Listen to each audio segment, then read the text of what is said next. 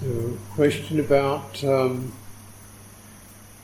we're doing sitting meditation, are we to be mindful of feelings inside the whole body? We breathe in and out. And when any thoughts or bodily pain arises, are we to contemplate them with loving kindness? Well, if you're making breathing in and out your topic of meditation when you sit, then you should be mindful of that. Breathing in and out. And as with many experiences, the thing we're attending to manifests as it manifests. It manifests in a range of ways, called aggregates. And so if you're mindful of breathing, you're mindful of a certain form, breath form of the breathing, column, a repeated, subtle form. Yeah. In our coarse form, you might say is the material form. And the breath body is the fine material, rupa. Right, so it's a fine material. It's not exactly a substance, but it's definitely something you can say it's there. There it is. It's long, it's short. So it has a manifest in terms of a form. You can measure that form. That's why it's called a form. But also with the breathing, the perception derives from it. Sanya, perception derives from it. The recognition, oh, this is bright, this is soft, this is gentle, this is ragged. These are perceptions that arise, the way we describe things arises. Feeling arises. This is pleasant. This is unpleasant. This is subtly pleasant. This is slightly agreeable. But it changes to be more agreeable, less agreeable. So feeling fluctuates. And we can also recognize it's sankhara, means it's an activity. It definitely arises, occurs. It's a dynamic activity that's constantly changing. It's called a kaya sankhara. Bodily activity, a bodily formation, bodily energy. So as you're mindful of breathing, you can sense all of these aggregates. The 5 aggregates. Form, feeling, perception, sankharas, of course consciousness, that is, it's arising in the bodily consciousness, realm of body consciousness. So, what is breathing? What's anything? Everything we experience occurs in terms of these 5 aggregates.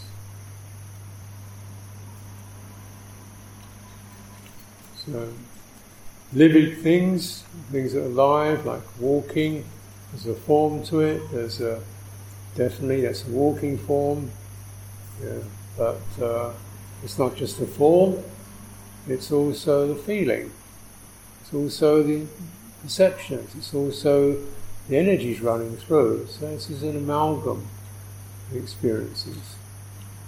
And as we just stay with that process, then the activations become unified, so the sankharas are not spinning off into doubt, ill will, misinterpretations. The calming helps to gather and soothe and steady the kaya sankhara, the bodily formation. That feels pleasant. Of course it feels pleasant. Remember, the aim of the top of the project is not necessarily just to feel pleasant. Feeling pleasant makes it good, but it's also, this is not just pleasant, it's beneficial, in that my mind is no longer oppressed with worry and doubt. My mind is no longer running around craving and aversion, regret and doubt. So it's more than pleasant, it's also beneficial. So as we contemplate breathing, recognize how these aggregates, which can run in all kinds of different directions, become mollified, subdued, quietened, steadied. Right? They're no longer bothering us.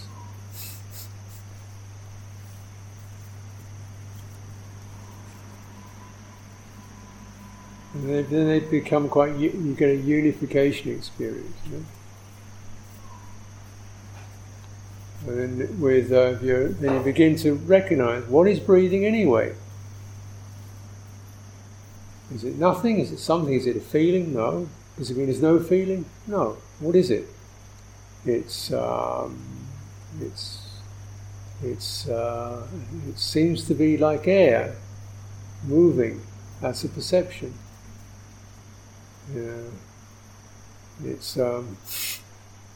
Then we can interpret it in various ways. And eventually all the ideas fall away. And the aim of the breathing, like any other meditation, it's not just the breathing, but how it begins to first unify the mind and then empty the mind. The mind gives up thinking about it, trying to figure it out. Just, okay, so it's quiet and receptive. That's the aim, is to deconstruct mental complexity. So we're left with something like a very pure, clear awareness, mind uncluttered. Yeah. So sure, you feel the feeling. There's a feeling, but you're not caught in the feeling. The feeling is agreeable, is also, but you see, this is where, again, something like feeling, oh, nice, oh, great, really good, so get a bit excited about it, and then lose balance. Or, getting really great energy, nice, and get excited about the energy, and we lose balance. Again, you see, all of this, just keep all together, and this is happening in a body. So then the energy is kept in the body, mind doesn't spin out, throwing it off into fantasies, notions. The energy is kept in the body and begins to suffuse the entire body. It says there's not one aspect of one's body, not one pore of the skin that is not saturated, drenched with this happiness, this ease, this comfort. Even that's not the main aim. The main aim is, because of this I'm not afflicted with fidgeting. Therefore my mind's clear of all that agitation, and I can begin to review this experience. Recognize it's all just empty conditions, just things playing around. And what is it but know that? Well, this process takes us this direction. So when you're feeling things, you get a pleasant feeling, of course, but let it rise and pass. Stay with that process, breathing through.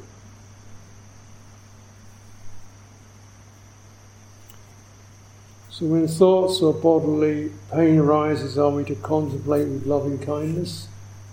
Not necessarily, it's mostly you just don't react to them. You don't react to them. See, this is just sankhara. It's another jiggy-yiggy-doo. Jiggy-yiggy-doo. So what? It's just another set of that going on. It's been going on every day of your life. It's like a frog bouncing around. Okay. What do we do about it? Run after it? Get annoyed about it? Try to understand why it's happening. That's just a mad frog jumping around. Don't react. Now, if you are feeling yourself getting annoyed and upset and angry and disappointed and hating yourself for it, then you might need to say, oh, just take, don't worry about it. Be pleasant, be peaceful with yourself. Just don't get involved with this, don't concern yourself about all this. And it will lose its impact. This is disengagement, viveka, dispassion, viraga, not getting agitated, not reacting. Nirodha, just ceasing the input, don't add any more input to it. And the fire begins to cool down because you're not throwing anything on it. So okay to use Bhudo, the mantra Bhudo for sitting meditation. Yep. If it helps you to give your attention something to connect to the breathing with, use that. Like it colours the breath. Bud colours the in-breath with the sound Bud, and Do colours the out-breath with the sound Do. Make sure it's connected to the breath though, so it's not just Buddha, Buddha, Buddha, Buddha, Buddha, Buddha. Not just essentially Bud, Do, like that, And you can interrupt if you're having difficult mind states. If you get this kind of sound comes booming through, it just helps to dislodge them. Are the different reality of truth? For example, historical, scientific, personal, ultimate reality. Everything is what it should be. No good, no bad.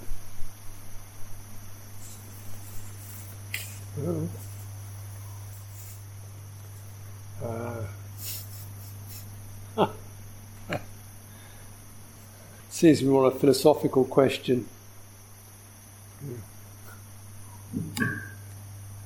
Well, what's reality? The Buddha didn't say there was any ultimate reality. He said there's an ultimate resolution, which is the ending of suffering and clinging. But he didn't say then you see ultimate realities. No, when ending of suffering, you're experiencing cessation, nibbana, cooling, release. It's not, you wouldn't call that reality. Reality sounds like something fixed and solid. There's a realization of the release from the condition. These other things like history and science and so forth, and these are generally conceptual arrangements, try to explain experience in some way or another, but we do realise that they don't actually explain things very well. You look at history, you get whose history, Everybody has a different history. And you get, history can be generally a very biased view of accounts of what happened. Scientific truth is very, just means this is the best we can do with the devices we have. We've got these measuring devices, this is the best we can do with them. But then they get another measuring device, think, oh, something else. Didn't see that before. So it's always just a kind of a statement about what we're capable of measuring. It may be measurement itself is finally not possible. You find with the quantum physics, they say eventually measurement doesn't work because measurement interferes with the process. You can't stand outside of reality and measure it because you're in it. So as soon as you start doing measuring, that affects everything. So you can't measure things because things are not, things change all the time. So eventually you just throw the measuring stick away. So, well, you know. But what do you want to know? What do you want to know? You can know conditions. You can know conditions. What conditions give rise to what? How conditions affect each other. So science, to some extent, can do that rather well. Given this, if we do that, this will probably happen. Well, yeah, that's true. If we don't do this and we do that, this turns out that way. It's very good at that. And also, Buddhist wisdom is good at that too. Buddhist wisdom is based upon understanding, one of the aspects is understanding conditions. If you put your attention to that way, that's the consequence. It's going to lead to that, and that will lead to that, and so forth. So dependent origination is all about conditions and how they weave. But it always says this is just conditioned reality or conditioned experience. How real it is? No, it's not ultimately real. It's created. There is an uncreated, but that's not described as a reality. It's just it means we don't condition anything. Anyway, this is philosophy. Perhaps it's the wrong time of day for philosophy.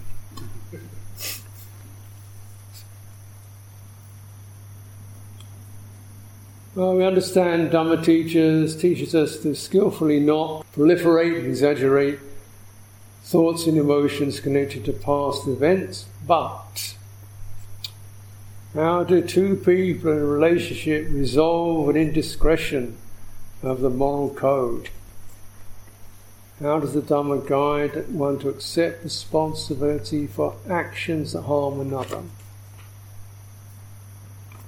Well, it's you just have to talk about it, really.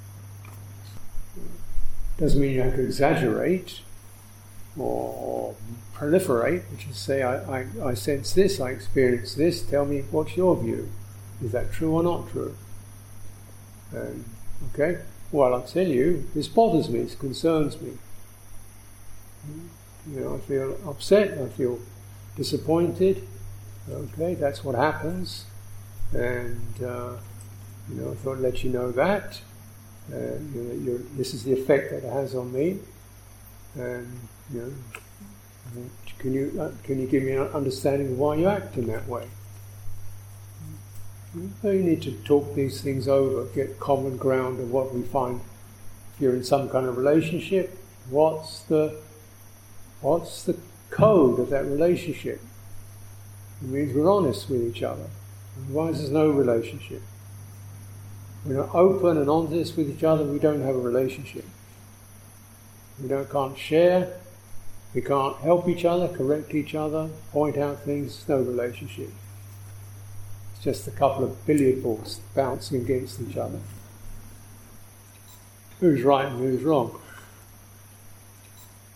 Now, the theme generally when people make mistakes, as we all do, indiscretions, make mistakes, is heedlessness took over, passion took over, confusion took over. Yeah, it doesn't make me look very good. Yeah, it doesn't make me look very. So I don't really want to acknowledge it. A little bit embarrassed, so I kind of maybe try and wriggle out of it. So you're going to say, but look, I'm not trying to punish, it just get you to understand, your welfare, because you can do yourself some harm. Like that. Then if you're wise and you have a proper relationship, then you recognise, I'm in this relationship in order that somebody gives feedback. And it isn't always what I enjoy, but it's probably better own up. clear, be honest, get straight, understand what mistakes I make and try and set them straight. And if that's not possible, your relationship is really not very strong. And you've got to consider, is this necessary? Is it really wise to put much more energy into it?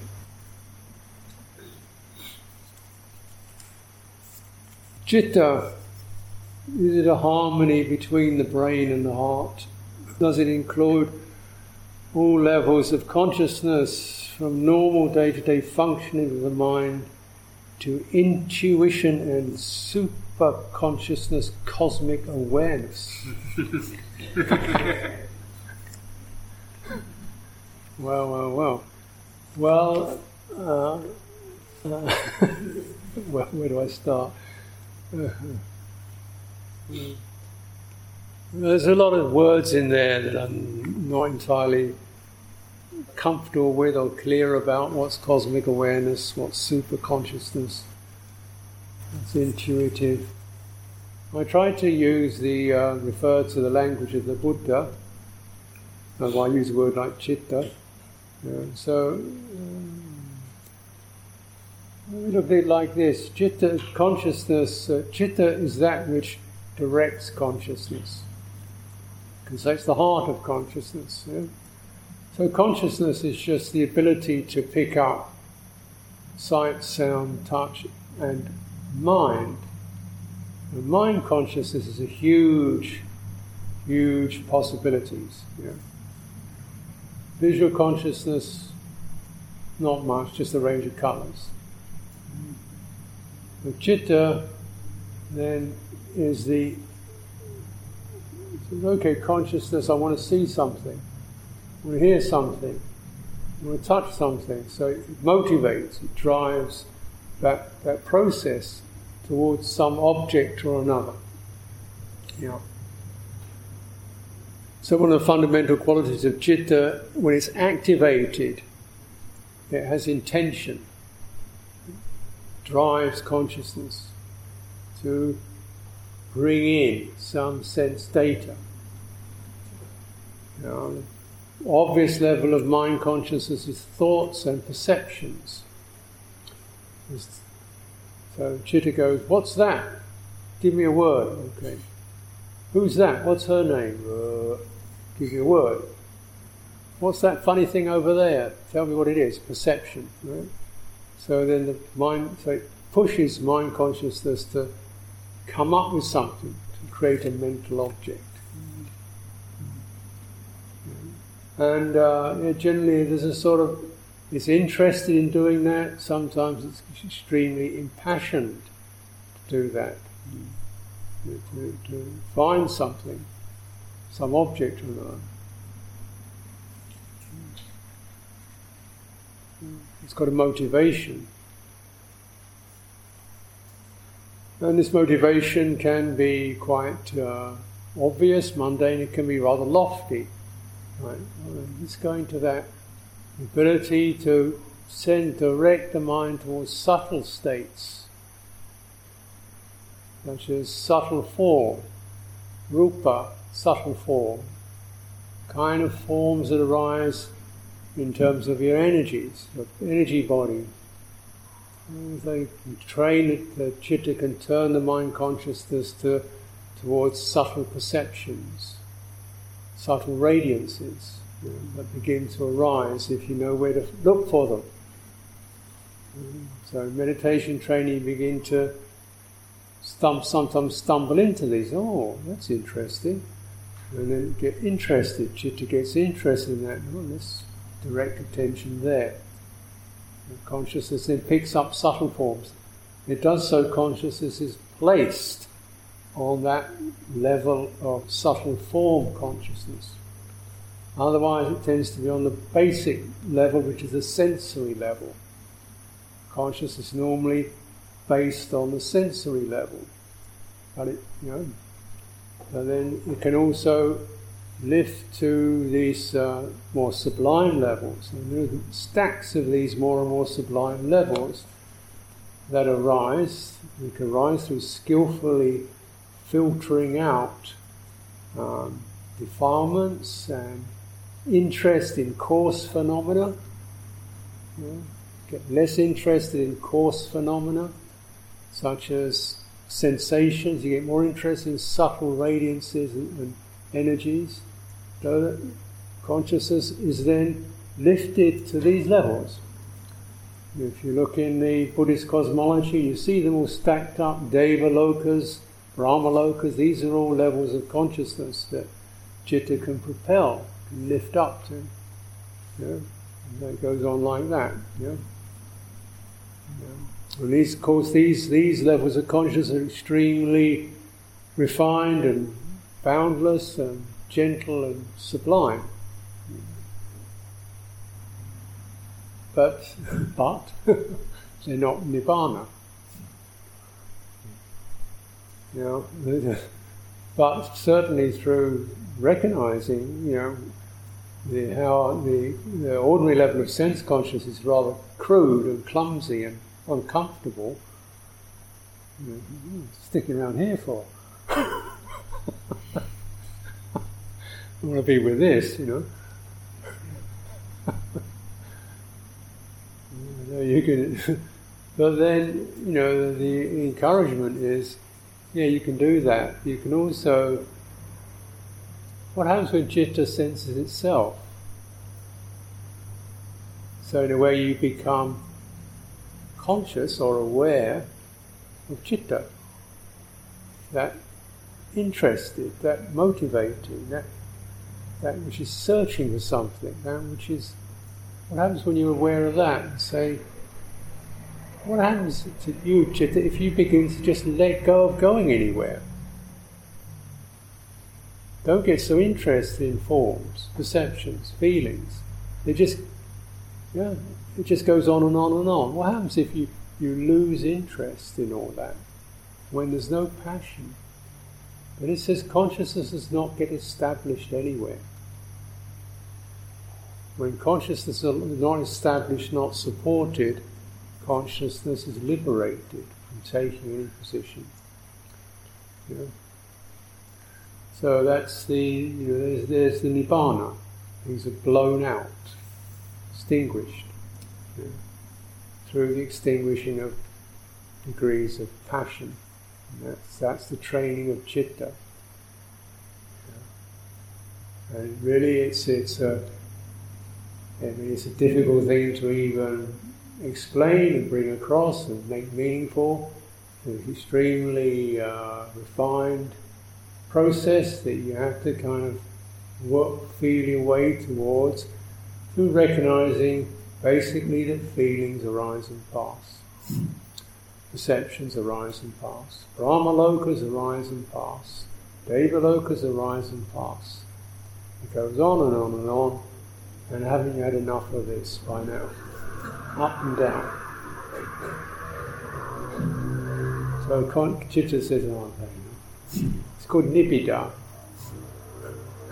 Had enough.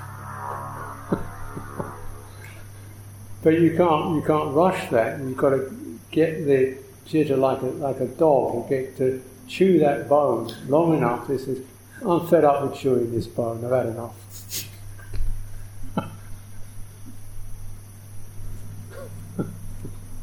But it happens, doesn't it? We gave up our teddy bears and our toys and our, little things we delighted in when we were kids. Forget it, I had enough of that. But then we've got some new toys, got a motorbike. Woo, that was good. And then I had enough of that. And so on and so on and so on.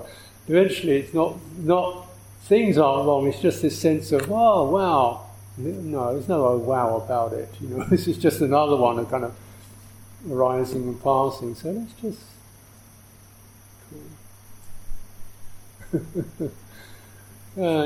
So of course this does require support, doesn't it? Gently coax Citta to more comfortable, so it can actually witness things clearly as they are.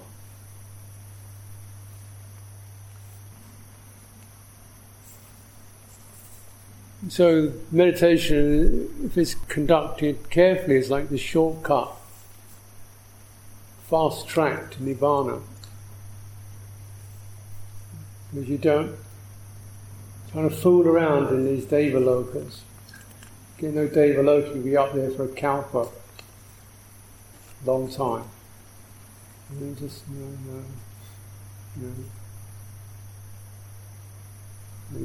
because you really, it's based upon, again, I must say it again, it's so simple. What arises passes. Pleasant feeling arises, passes. Mind states arise and pass. Uncomfortable feelings arise and pass. What is it that knows that? Very simple. It's nothing cosmic about it. Perhaps it is cosmic, because cosmos arises and passes too. Just, what is it that knows things arise and pass and don't have no self? Let's keep that kind of, this is like a little question. What is it that knows, is aware, things arise and pass, nothing belongs to me, nothing, no self? And how does that feel? Kind of, that's, you see, there you are nibbana, you're unbinding something from the fascination, attachment. This is the direct way of nibbana.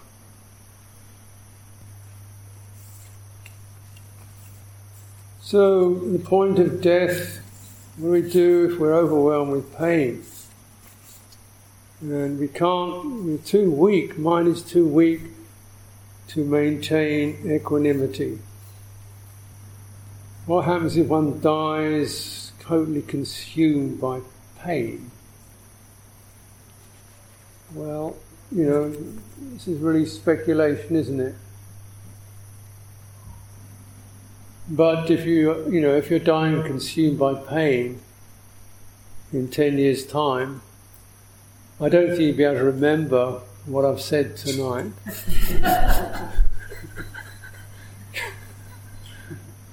Or make much use of it, because you'll be in a kind of totally panicked, freaked out state.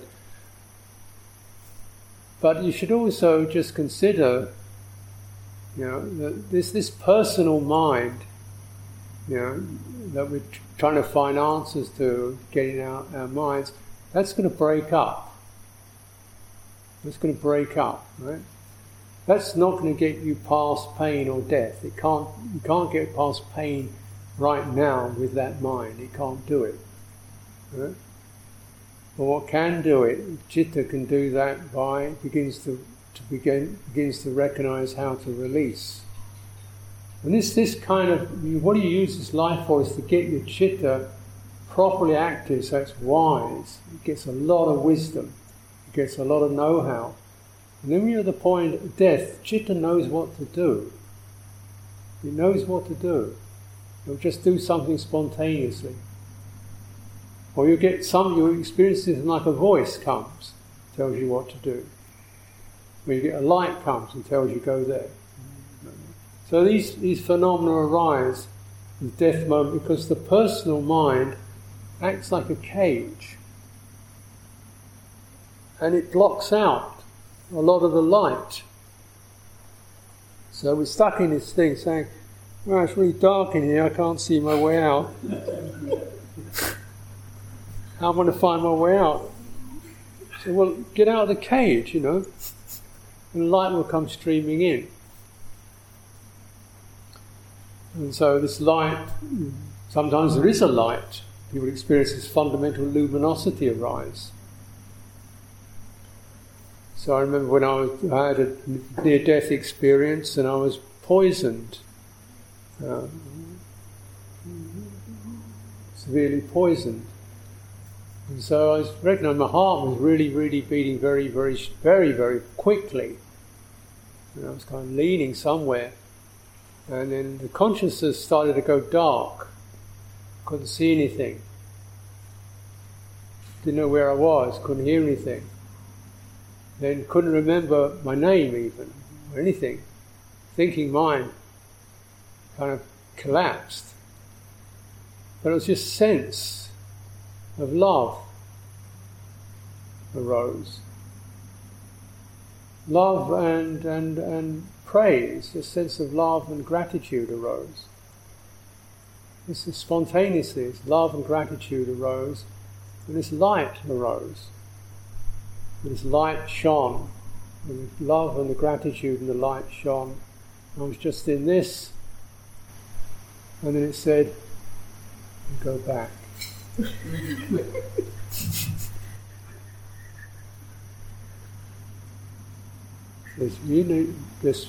You're in a body, roll over in your body. You get back in the body and roll over.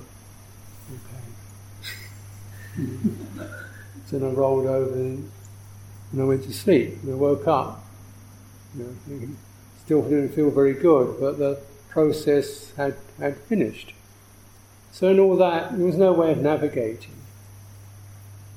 We get to these points when the thinking, personal mind begins to break down, which it will do. Then you've got no choice. You can't navigate then.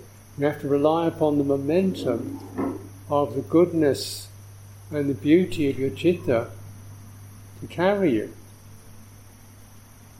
So we say, this in a way, why you're cultivating good deeds. Because all that punya, the bun, the blessing, citta absorbs that. And the wisdom that citta absorbs in it. It's not talking, it's not saying it all the time. And sometimes you don't even realise it because you're stuck in this wall of noise of your head chattering away. But when that begins to break down, then you've got this life force of your citta is able to flow freely without the person getting in the way. And that's what takes us. That's what carries it forth. The citta then moves forward.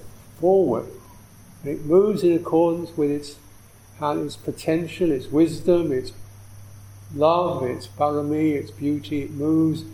That's what moves it. Yeah? And it moves towards something beautiful. Yeah? If you've done this kind of work. And if you've saturated your mind in ill will and corruption, it probably doesn't do it. But it's not physical pain that's the problem. It's defilement that's the problem. It's not physical pain. Yeah, we don't like it. Nobody likes it. But I don't trivialise it. It is a problem. It's not the problem. The problem that really is a problem is defilement. Is unwholesome thoughts, unwholesome dispositions, and unwholesome motivations. So so some say we're practicing, we feel uncomfortable, we're in pain, we don't like it. Well, let's just stop. Really try to release any ill will, or complaining about it. Just try to release that. And of course, this isn't the only place in which we cultivate. We're sitting here. We're going to get up and move around. Let's cultivate gentleness, kindness towards each other. All this is definitely meritorious, punya. We're in a situation where this is the blessing of being a human. If you're like a cat or a dog, you can't make that much merit. And a human being's got enormous possibilities to do so. So you've really got a chance to, boost up the potential for, a beautiful abiding, or even liberation altogether. And that's going to take you to wherever you're going, to the other shore, the accumulations of that. So don't worry about it, because you'll find also, as the system breaks down, then the physical pain disappears. Maybe confused or chaotic, but the body disappears. Physical pain disappears. body, you are released from that. That's happens. I've been with people dying. That's what happens. They struggle a bit, and then uncomfortable, hot, sweaty, agitated, restless, and then struggling, and then releasing, and then struggling, and then releasing, and then releasing. It's always that last release is always kind of beautiful. Last release is beautiful.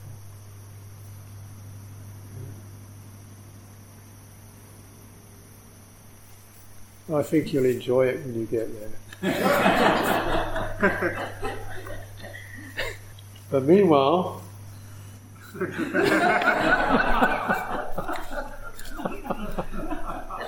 got to keep going, so we can make some more merit. So that while the time is ready, right? QiGong. So the person enjoys this, finds it similar to Hatha Yoga, and helps to, says the person feels the left side of their body is much tighter, more blockage than the right side. So I'm also over-analytical, which seems to be a left brain function. Could QiGong help me to be more balanced in body and mind? Yes, definitely. That's one of the themes of it.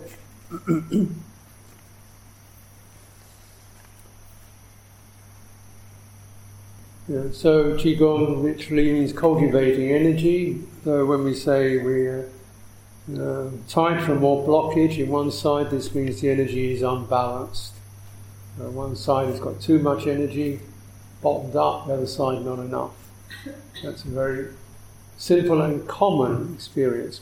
Not that many people are symmetrical. Most people are either right side heavy or not quite balanced, quite normal. But you see, what you're doing with the QiGong is you're beginning to, and what I'm doing here is just really, really basic, simple stuff, so that it's easy to remember. Is you're just kind of moving the body in a way which is not power-based or driven-based, it's just flexibility. And it's a flexibility and connection. The muscles are then soft, and all the connective tissue that connects all the muscles isn't under the pressure. When a muscle hardens, it puts pressure on things. So that tends to limit the energy flow. Energy can only flow like the way of power, which is generally pushed like that. So, because it's compressed. Now if that is not compressed, the energy, instead of that, it suffuses. And this is certainly when we talk about metta. Metta's like that, it suffuses. Jhana's like that, it suffuses. It's the energy is not pressurized, it suffuses. So it's like steam, suffusing. And it suffuses, that softness begins to penetrate areas that were previously closed. So we keep things open, let the energy find, almost like if you get water, and there's a slope, the water will find its way down the slope. So the energy will tend to flow from where it's excessive to somewhere it's less, so it begins to level itself. What we need to do is maintain the connections between the over-energized and the less energized, and just gently encourage a kind of little bit of fluidity between those poles, a little bit of soft sweeping between those poles, a little bit of moving, and using the breathing to act as the kind of suffusive quality that encourages energy to operate in that way. Just like steam will penetrate, everything becomes damp, mist and steam. So that the softness penetrates everything. and it naturally, the very mode of operation, because it's not power-based, and it's not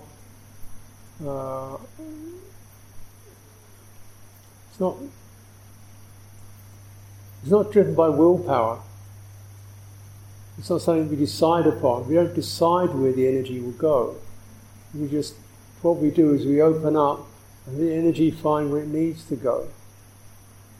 So this means the mind itself is being trained to be a little more receptive and open, and rather than forceful and domineering or analytical.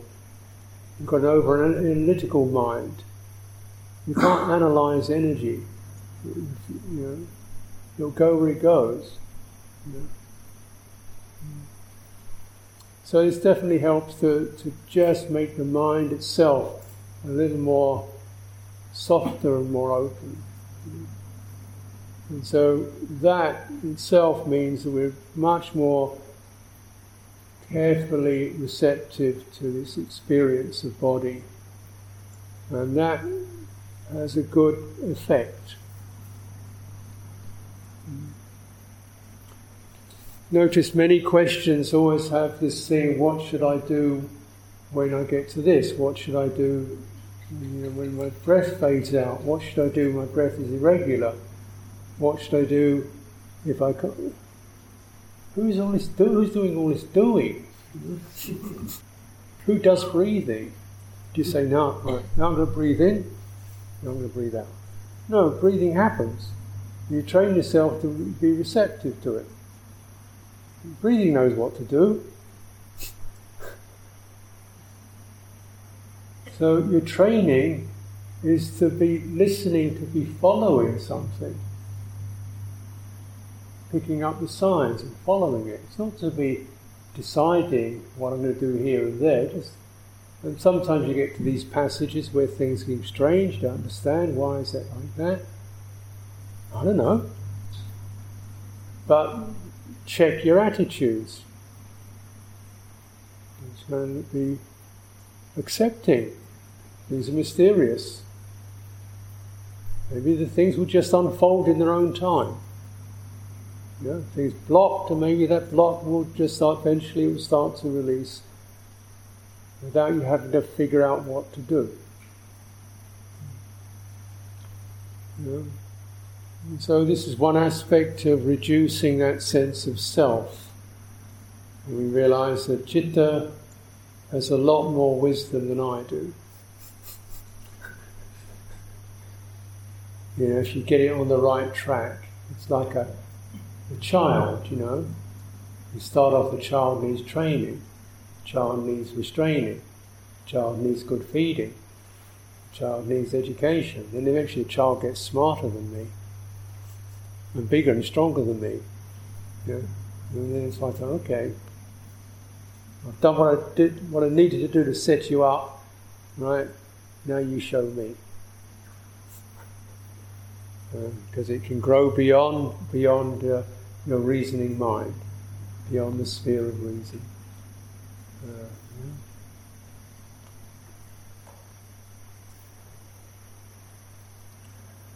Okay, so let's